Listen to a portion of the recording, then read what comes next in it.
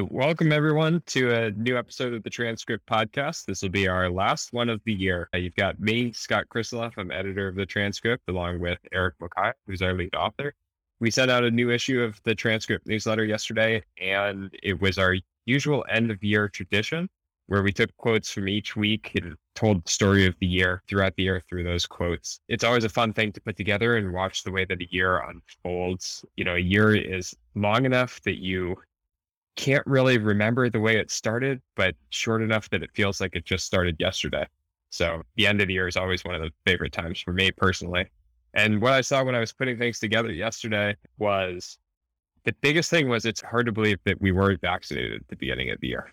Most of us weren't, at least. And so the economies around the world were mostly still closed. And the story of the year was vaccine. And as people got vaccinated, economies around the world reopening and really punctuated by the consumer euphoria that was felt during the summer of people getting out of lockdown, reconnecting with friends and family, gathering for the first time in a very long time.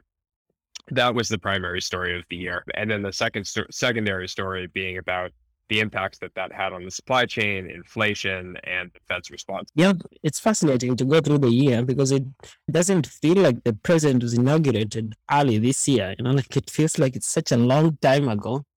The midterm elections are next year, and time flies by so fast when you are not paying attention.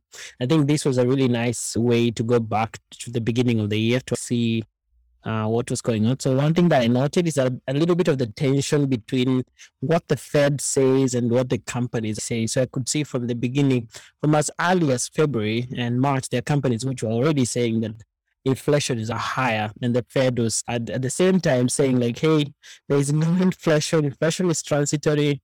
And that tension went on until the end of the year. It feels like the transcript could be a better source for information for the Fed than whatever it is the Fed is relying upon. Yeah, I mean, the Fed was just totally behind the curve this year on the inflationary impacts. And to your point, in February, we were picking up concerns about inflation. And the minute that the Fed started calling it transitory, we had quotes from many companies basically saying this isn't transitory. This is going to be lasting throughout this year and into next year, mostly driven by the supply chain stuff. And then it was like every week we would find quotes about the inflation impacts, it being broad-based, it being severe. And sure enough, by the end of this year, we're seeing the worst inflation since the 1980s, and the Fed still is pretty slow to react. So Definitely. No, but I mean, at the end of the year now, they're doing a little bit of tapering, and then going into next year, there is a chance they might raise rates, and the Bank of England already started last week also by suddenly surprising the markets by raising rates by a small percentage, but still significant in the sense that they're sending a message that there may be in the next year at least more rate rises. Yeah. I mean, if you just look at where we would be with this inflation rate and this unemployment rate in decades past, we'd probably be in the 6 to 8% interest rate zone already, and we're at zero. So, there's a lot of room to go. If the Fed is actually going to have to fight inflation next year, it could be pretty damaging to the economy or pretty damaging to capital markets, because certainly no one is expecting 5% plus interest rates. But yeah, that's probably not going to happen next year. More likely is like a continuation of higher inflation, if that's the case. Yeah, something else I also noticed is that from as early as February, we're also picking that there are bottlenecks in the supply chain. And I think that's the same thing that I think tying it to what we talked about with the Fed. It seems that transcript is also a really good source for such kind of information, because very early, the companies are saying the supply chains are constrained, the companies can't get enough inventory. And that was at the beginning of the year. And at the same time, they're also saying there was a lot of stimulus in the system and a lot of excess demand. So that means that it was setting up for what we saw in the summer and in the fall, a lot of companies struggling to meet the demand that is out there. And I think we've ended the year with a few companies, very few, but notably saying that, hey, there could be some slight easing of the supply chains. And I think that's set up nicely for next year. I don't know how it's going to look like, but I think from what we've read in the transcript, a lot of companies are saying, hey, it will take a while because the situation has been pretty tough. And I think that we'll keep going following as we head into the first half of next year also. I would say. Yeah, definitely. Definitely. I think all of those things are true and they're going to continue at least for a little bit into next year. I do want to hit again, though, that like it's easy to focus on some of the challenges that the economy was facing from an inflationary and supply chain perspective. And we should make sure we're always focused on just how strong the consumer was in 2021, that was the driver of all of these challenges, was the demand side push from the consumer, which, there was this, again, euphoria for the reopening, plus just so much liquidity pumped into capital markets, put directly into consumers' pockets through stimulus checks, that consumers were in such good financial position for the first time in a very long time.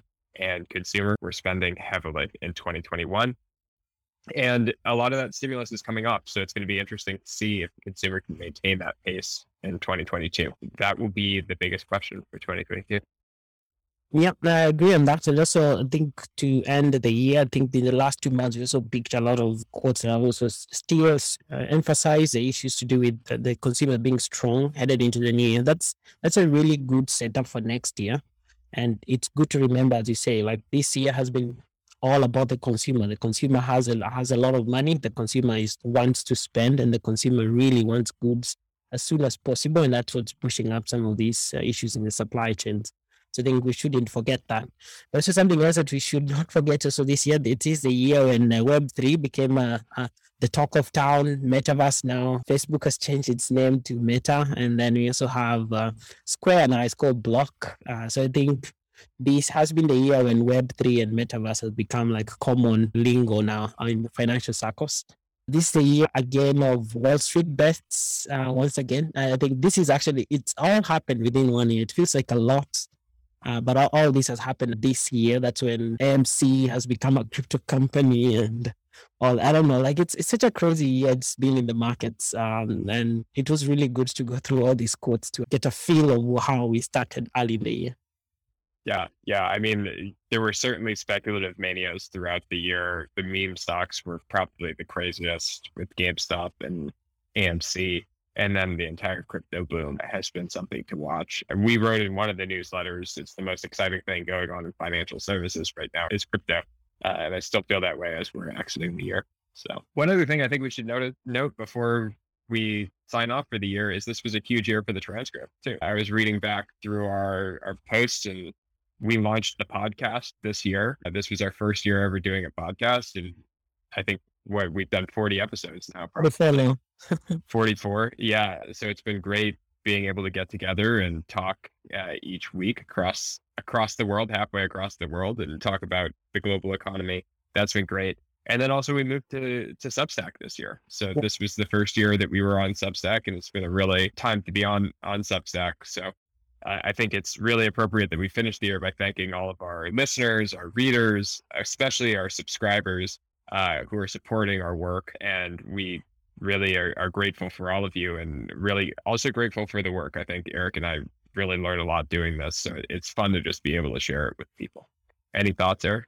I agree with you. It's been, I should say the first time I sent out the email that we are on Substack now, I was super afraid because we didn't have any paid subscriber right there and then. But I think an hour or two later, it was still very tense because I was like, did we make the right decisions in terms of moving to Substack?